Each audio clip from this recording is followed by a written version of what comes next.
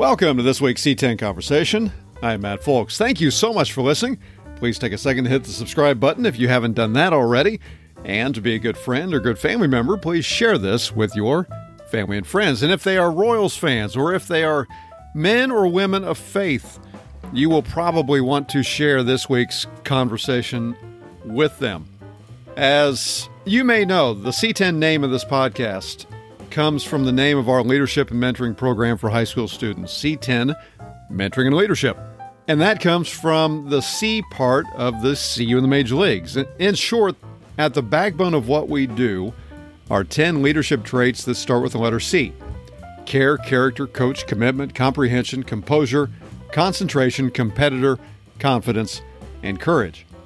When Royals general manager Dayton Moore and his wife Marianne launched See You in the Major Leagues, they did so with the idea that although the term See You in the Major Leagues and the 10 C words began with the Royals player development as kind of a motivator for minor league players, characteristics they would need to have to get to the major leagues one day. Really, all of us could benefit from doing our best to live out these 10 C words. Not to be Major League Baseball players, but to be Major League people in life, in our communities, in our roles as leaders and mentors. Which brings us to a slight tweak in the podcast and this week's guest. Going forward, our goal with each week's guest is to focus on a C word that may apply to him or her the best. And since the C word character is really at the heart of these 10 C words, not to mention one of the 10 C words itself, we wanted to start there with character. And so this week on Wednesday night, we had an opportunity with our C10 students and mentors to talk with a gentleman who really embodies that word character. Mike Sweeney was one of the most consistent players during his long career with the Royals from 1995 to 2007. He was a 5-time All-Star, and he's in the top 10 for several career numbers, including games played, runs scored, hits, doubles, home runs, and RBIs. Not surprisingly, he was elected to the Royals Hall of Fame in 2015, his first time on the ballot. But Mike is one of the most positive people, one of the most character-driven people you could possibly meet. Now, as we usually do when we have a guest speaker with our students, whether it's in person or on Zoom, the version they hear is a lot longer than what you'll hear for the podcast. We really do that because we want the guest speaker to feel completely honest and open and share some experiences with the students that sticks with the students. So oftentimes we take a lot of that out, and we've done that here this week. But I have no doubt that anyone can benefit from these next 23 minutes or so with Mike Sweeney. As Dayton Moore has said, Mike breathes life on people unlike anyone I've ever been around in the game. He's extremely positive, optimistic, and encouraging, which is perhaps one of the most impactful ways to motivate people, giving them hope and believing in them. And then Dayton added, one of the most important aspects of leadership is to delight in where you are. Mike Sweeney does that as well as anyone I've ever been around.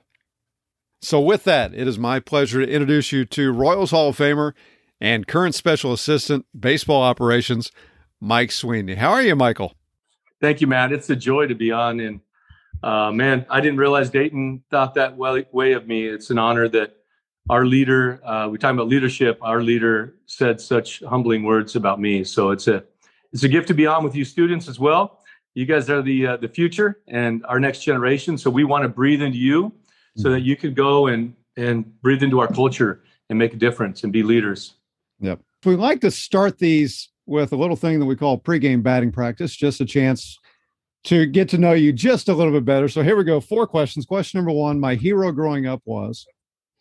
My father. He still is my hero. He's my best friend. 6 years ago, my father was diagnosed with esophageal cancer, and the doctors said that at the Mayo Clinic, the sickest of the sick are usually checked on hour by hour, but my father was checked on minute by minute.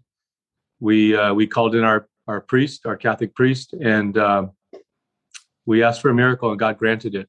So just yesterday, I was with my father, and he is my hero. I always said my hero never wore a cape or never wore a big league uniform, but he got up at 4 a.m. to go drive a beer truck, and he gave up his big league dreams. He was a minor league baseball player But when my mom became pregnant with the first of the 8 children, my dad hung up his dreams to go let us kids, us 8 children, fulfill ours. So that's an easy question to answer. My hero wasn't an actor or an athlete or a musician. It was a man that I got to give a kiss to every night before I went to bed. And it's a man I still kiss at 47 years old. I still get to kiss him on his big cheek and tell him I love him every single day. And if I don't see him, I call him. He's everything to me. And I will say this. I think the last time, Mike, you and I saw each other in person was at the Royals-Angels game 2 or 3 years ago, I guess. And you had your kids with you, or at least a few of your kids with you, but your dad was with you. And it was so cool just to watch you guys interact. It was really cool. It was really special. Yeah, thank you. I've been blessed with a lot of things in life. A beautiful wife, 6 beautiful children, a wonderful faith that is a gift from God that he gave to me to love him back. But man, one of the greatest treasures in my life is my parents, and specifically my dad. My mom has always been the heart of our home, and my dad has always been the rock. And I like to look at myself as a pebble. I'm just a little chip off the old block, and I'm blessed to be a pebble from that rock. Very cool. Question number 2, if not for baseball, I would have been a... If it wasn't for baseball, I might have been working at a grocery store in Ontario, California, because I thought baseball was everything, and I put my heart into it. I didn't really have a fallback plan. So the message that I would probably share to kids is go to college. If you get an opportunity to play pro ball after that, God bless you. But I didn't have a safety net. I went to play pro ball at 17 years old. And if I got hurt, if I never made it, I simply would have had to gone home and start bagging groceries or working at a laborer's job. And I would have had to start over by going to school at 25, 28, 30 years old. Another thing I thought about over the years is I love youth ministry. So when I was in Kansas City, I also helped out a lot in youth ministry and various churches around the diocese. And that's a great gift to pass on the faith that God's been given to us. Question number 3, the pitcher I hated facing the most was? Honestly, my dad taught me never to fear anyone. So even, I'm sure statistically there's pitchers that got me out, but I didn't dislike facing anyone. Anytime I was in the batter's box and I had a weapon in my hand called a baseball bat, I always say, if I hit somebody in the head with this thing, I'm going to prison. And this guy's got to throw that little white ball over that 17-inch pentagon, and I'm going to whack the you-know-what out of it. Sometimes pitchers got me out. Sometimes I got them, but I never feared getting in the box against anybody. Very good. And then question number 4, if I could meet one person in history, it would be? Pope John Paul the Great. He was a holy man that changed the world. And I would love to have met this humble Polish man that escaped communism, that brought Christ to the world. That would be one of my heroes. Very cool. Well, let's go back a couple of years, and you kind of referenced pro ball, but tell me about 17-year-old Mike. So when I signed to play professional baseball, I thought I was going to get the monthly pay was $850 a month. So I thought, man, that's a heck of a lot more than the $10 allowance that I used to get for doing chores and helping my dad mow the yards and taking out the trash and cleaning the rooms. And we had 8 kids living in a 4-bedroom house with my mom and dad. So it was a lot of work. But I thought, man, $850 is a lot more than that $10 allowance I was getting. So I thought, man, this can be great. So we got paid on every 2 weeks. So I was expecting a check for $425. But there's a thing called taxes. There's a thing called room and board, Social Security. So after 2 weeks of pay of playing minor league baseball and professional baseball, I got $96.75. It equated to about $7.40 a day that I cleared. And I'm going, well, wait a second. And then they told me they only pay us during the season, which is only 2.5 months long. So I'm going, hold on a second, 2.5 months? So you're telling me I'm going to make $475 or around there for the whole year? So minor league baseball is tough, and you have to learn to ration. One of the greatest meals that I ever ate, and one of the worst meals that I ever ate, was on the day 10 of a 10-day road trip. We're in Bend, Oregon, and it's day 10, and we wake up, and I had $1.35 in my pocket. My roommate had $1.25 in his pocket, and we were starving. So we went to Safeway. There was a Safeway close to our hotel. We went in. Thank God they had watermelon on sale, 9 cents a pound. So we bought about a 12-pound watermelon. And then we went and got a pack of, I think it was pack of ham and a loaf of bread. We went into the deli section. We begged for about 20 mustard packets, a plastic knife, and a big spoon. And we cracked that watermelon in half with a plastic knife. We opened it up. We sat in front of Safeway in the shade, right by the crosswalk where the strollers go by with people with all these bags of groceries into their cars. We literally sat in the shade. We ate half a watermelon each, and we had about 4 bread sandwiches with a little slice of thin processed meat on it with a bunch of mustard from the deli. And it was, like I said, the worst meal that I've ever eaten, but yet it was the best because it made me hungry. It made me hungry to push. It made me hungry to look at hurdles in the way and say, these aren't walls. They're just speed bumps. And I'm going to find a way to get around them, go over them, dig through them, fight through them, something.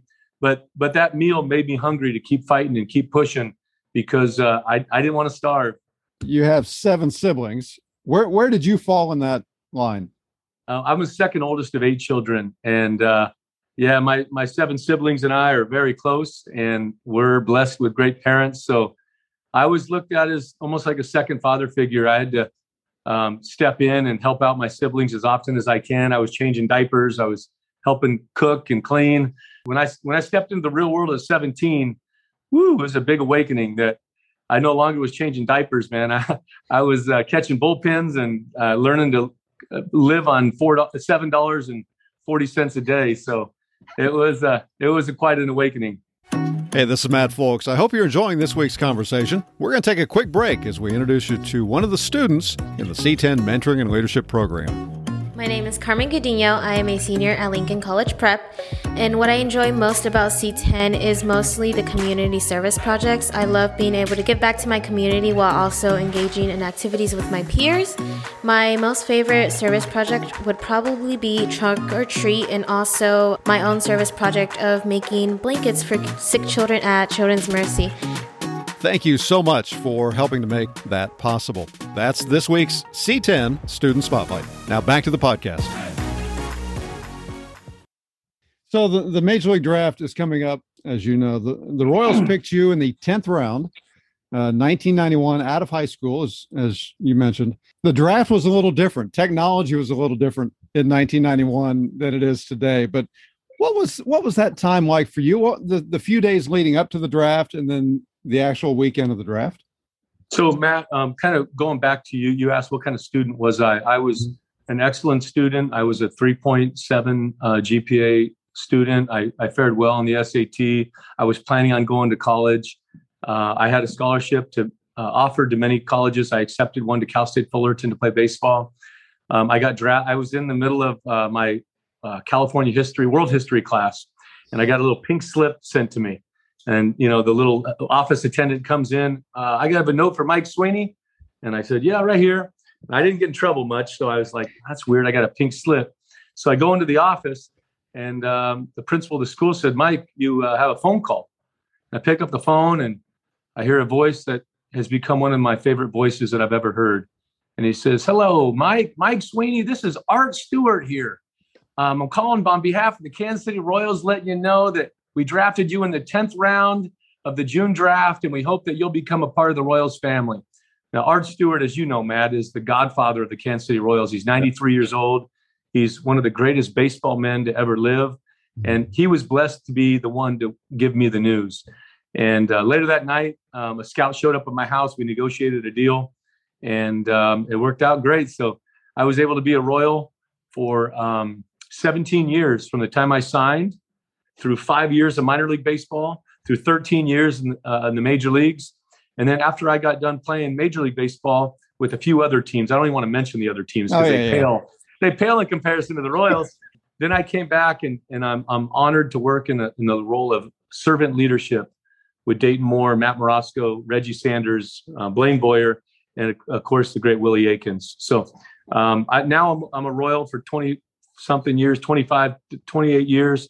But like we always say, once a Royal, always a Royal, and I'll be a Royal for life. What are you guys doing as far as leadership goes and the message that you're sending around to the minor league system and major league guys? Yeah, that's great, Matt. What is a leader? Simply, the definition of a leader is one who makes those around him better. That's my definition of a leader. My role as a leader is whether I'm in rookie ball with a 17-year-old kid that was in my shoes 30 years ago, or I'm in the big leagues with a guy making $25 million a year. My job is simply to make them better. How do I do that? I love the word encourage. The word encourage means to put forth courage into somebody else. How do you do that? You serve them. You throw them batting practice. You hit them ground balls. You encourage them when they're going through a hard time. You let them know how good they are. You go in the video room and you show them, hey, quit watching yourself strike out. Let's watch yourself hit 25 home runs. This is who you really are. It's simply making those around us better, whether it's a 17-year-old struggling in rookie ball or a big leaguer making 25 million. It's from helping them in the training room, helping them cry away a tear saying, hey, you're going to be back. It might be a year, but you're going to be back. Or helping them celebrate a big contract or a home run or a World Series victory like I was blessed to do with you, Matt, and Dayton Moore and Jeff Davenport, and being in the locker room in 2015 when we won that World Series. You're giving me chills running through that, but now I'm thinking about your major league debut, just basically 4 or 5 years after getting drafted, and that gives me chills thinking about that as well. Is that an experience that any major leaguer can never forget? Never. It's almost like your wedding day, the birth of your first child.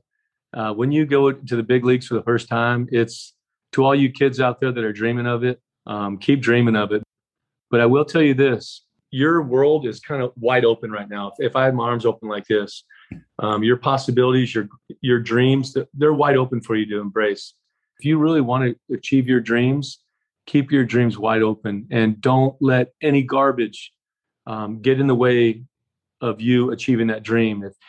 If you have a friend that's not helping you, it's either change your friends or change your friends. Meaning you better change those around you to make them walk like you because you're going somewhere, or you say, I'm going to change my friends. I'm going to hang out with friends that are going to help me walk where I'm going. Because if you try to walk where you're going and achieve your dreams and you have friends that are dragging you down, not only are you never going to achieve your dreams, but they're going to drag you to become the person they are. So that's my encouragement to you guys is change your friends or change your friends. Very well said. Mike, if somebody just listens to you for 10 seconds, it's kind of like Dayton. It's pretty easy to tell if they didn't know already. And some of our students probably had never heard you before tonight. If they didn't hear you before, didn't study you, within about 10, 15 seconds, they'll know you're a Christian. You've That's talked right. about your faith. How did that play out during your career? And I'm going to come back to Tony Muser here in a second. So we'll stay away from that piece for just a moment. But how did, especially in a high pressure job that, you're traveling on the road away from your quote unquote home for 3 months. How did that play out for you? So number one, people ask me what was the most joyful day of my life. Was it playing an all-star game, signing $1 million contract? The best day of my life was at St. Margaret Mary Church in Chino, California at 17 years old when I got on my knees and I received Christ into my life as my Savior. I'd always gone to church. It had always been my family's faith. My family brought us up in a good Christian home, but it wasn't until I was on a retreat thinking it was my last turn the tassel. I'm graduating from having to go to Sunday school. It was on a Wednesday night. But I came to encounter Christ, and it wasn't the end of my spiritual journey. It was the beginning. So I went to spring training about 2 months after that, and I had my first ever Bible. I have it right behind me here in my office. It's all beat up and weathered and tattered, but I read that sucker from cover to cover a few times, and I got to know who God is and how much he loved me. And then in the locker room, how did my faith play out? Well, I wanted to honor God. So when we were on the road, it's called accountability. I would ask my teammates, hey, I don't want to watch something that we shouldn't watch as followers of Christ. I said, I'm probably the only guy that has to deal with stuff like this, but why don't we get adjoining rooms? And you say that I see you in chapel and Bible study. Let's get adjoining rooms so we can open the doors and hold each other accountable, and we can live and play baseball with purity and freedom. And man, every year, Matt, I'd have guys tears rolling down their cheeks and saying, I've struggled with the same thing. And I've never been confronted with a brother who wants me to hold him accountable and him to hold me accountable. So pray as if everything depends on God and act as if everything depends on you. St. Augustine said that hundreds of years ago. And that's how I lived. I trusted God like everything depended on him, which it does.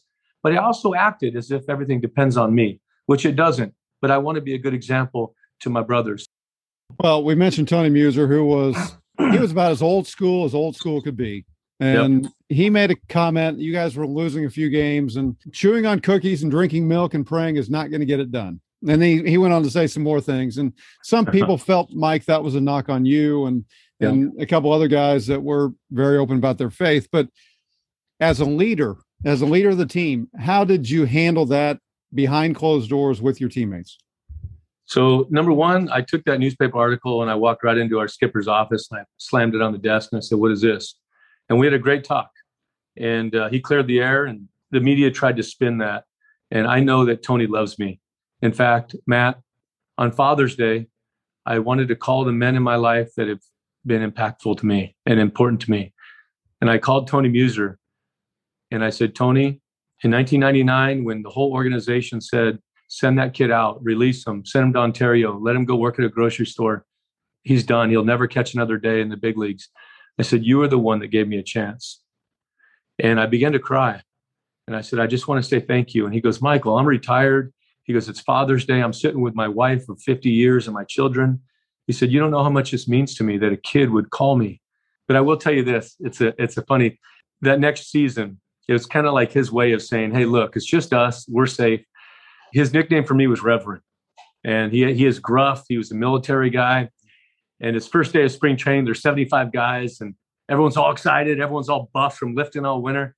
And he's like, "Hey, Reverend." I said, "Yeah, Skipper, I got a question to ask you."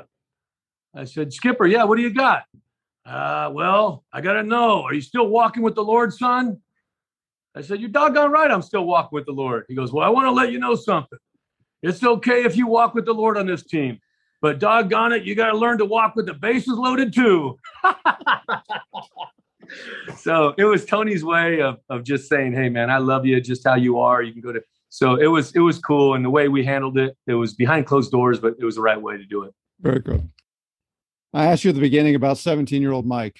If you could go back now, what would you tell him? Ooh, I've never been asked that question. Wow. I'd probably tell him, "Hey, when you're 0 for 20 and your hometown fans are booing you and you're trying your best, it's okay. When you lose 100 games, time and time again, and it rips your heart out of your chest because you're a winner and all you want to do is win a championship, it's okay. When you're away from your wife and kids on the road and you're crying yourself to sleep at night and you can't breathe because your back's killing you, it'll be okay." So I would probably just tell that 17-year-old kid, like, you just keep being that man, that pebble. You are named after your father, and you're a pebble, a chip off the old block. And your father gave up his big league dream so that you could have yours. So it's going to be okay. With that, students, and see, now you got a hard act to follow because you got to follow Mike there. Your questions. Sydney? What was it about the Kansas City Royals that made you fall in love with the organization? What made me fall in love with the Kansas City Royals is they loved me before I loved them. At 17 years old, I was your age, Sydney, 17 years old when they drafted me and said, "We want to invite you to be a part of our family." And I always was told, don't embarrass your family name. And when the Royals invited me to be a part of their family, I never wanted to embarrass my family's name, the Kansas City Royals. So when my teammates and some other people were trying to do stupid things, I said, I'm not embarrassing my family. And when I was offered a job to work for teams here in San Diego or LA, major league teams, I said, I'm not going to embarrass my family. I'd rather jump on a flight to Kansas City to work rather than drive 20 minutes. So they loved me first, and I never wanted to ever embarrass that great name. Let's go with Avery. Hi there, Mike. My name's Avery. I'm 16, and I'm going to be a junior. And I'd like to thank you for coming out and meeting with all of us. It's a real pleasure. You mentioned being away from your family. How did you balance that when you were on the road, and how did you deal with that? That's a great question. So, Avery, I got ridiculed because I was the captain of the team. And after the games, a lot of the guys like to go to places they shouldn't. And they said, Sweeney, why don't you come with us? You're the captain of this team. And I said, guys, I'm not doing that. I love my wife and my kids a heck of a lot more than I love you.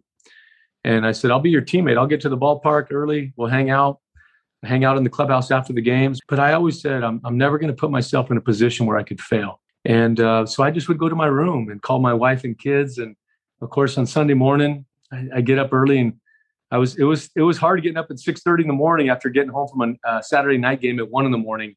to get a cab and get your room packed up to go to church. But every Sunday, that was what I did, and that's how I was able to maintain who I was during my major league career. Very good. Well, Mike, thank you so much for doing this. God bless you all. Thanks for having me on, Matt. See you, Mike. Thank you. Well, that does it for this episode of the C10 Mentoring and Leadership Podcast. Thank you so much for listening. We hope you enjoyed it. If you did, we hope that you'll leave a favorable review on your favorite podcast platform. If you didn't enjoy it, or you have other comments or suggestions for potential guests, you can click on the comment link in the show's notes. We drop a new episode at the end of every week, but be sure to hit the subscribe button so you don't miss an interview. And if you or your company would like to help underwrite this podcast, let me know. Until next time, this is Matt Folks for the See You in the Major Leagues Foundation saying be safe and take care.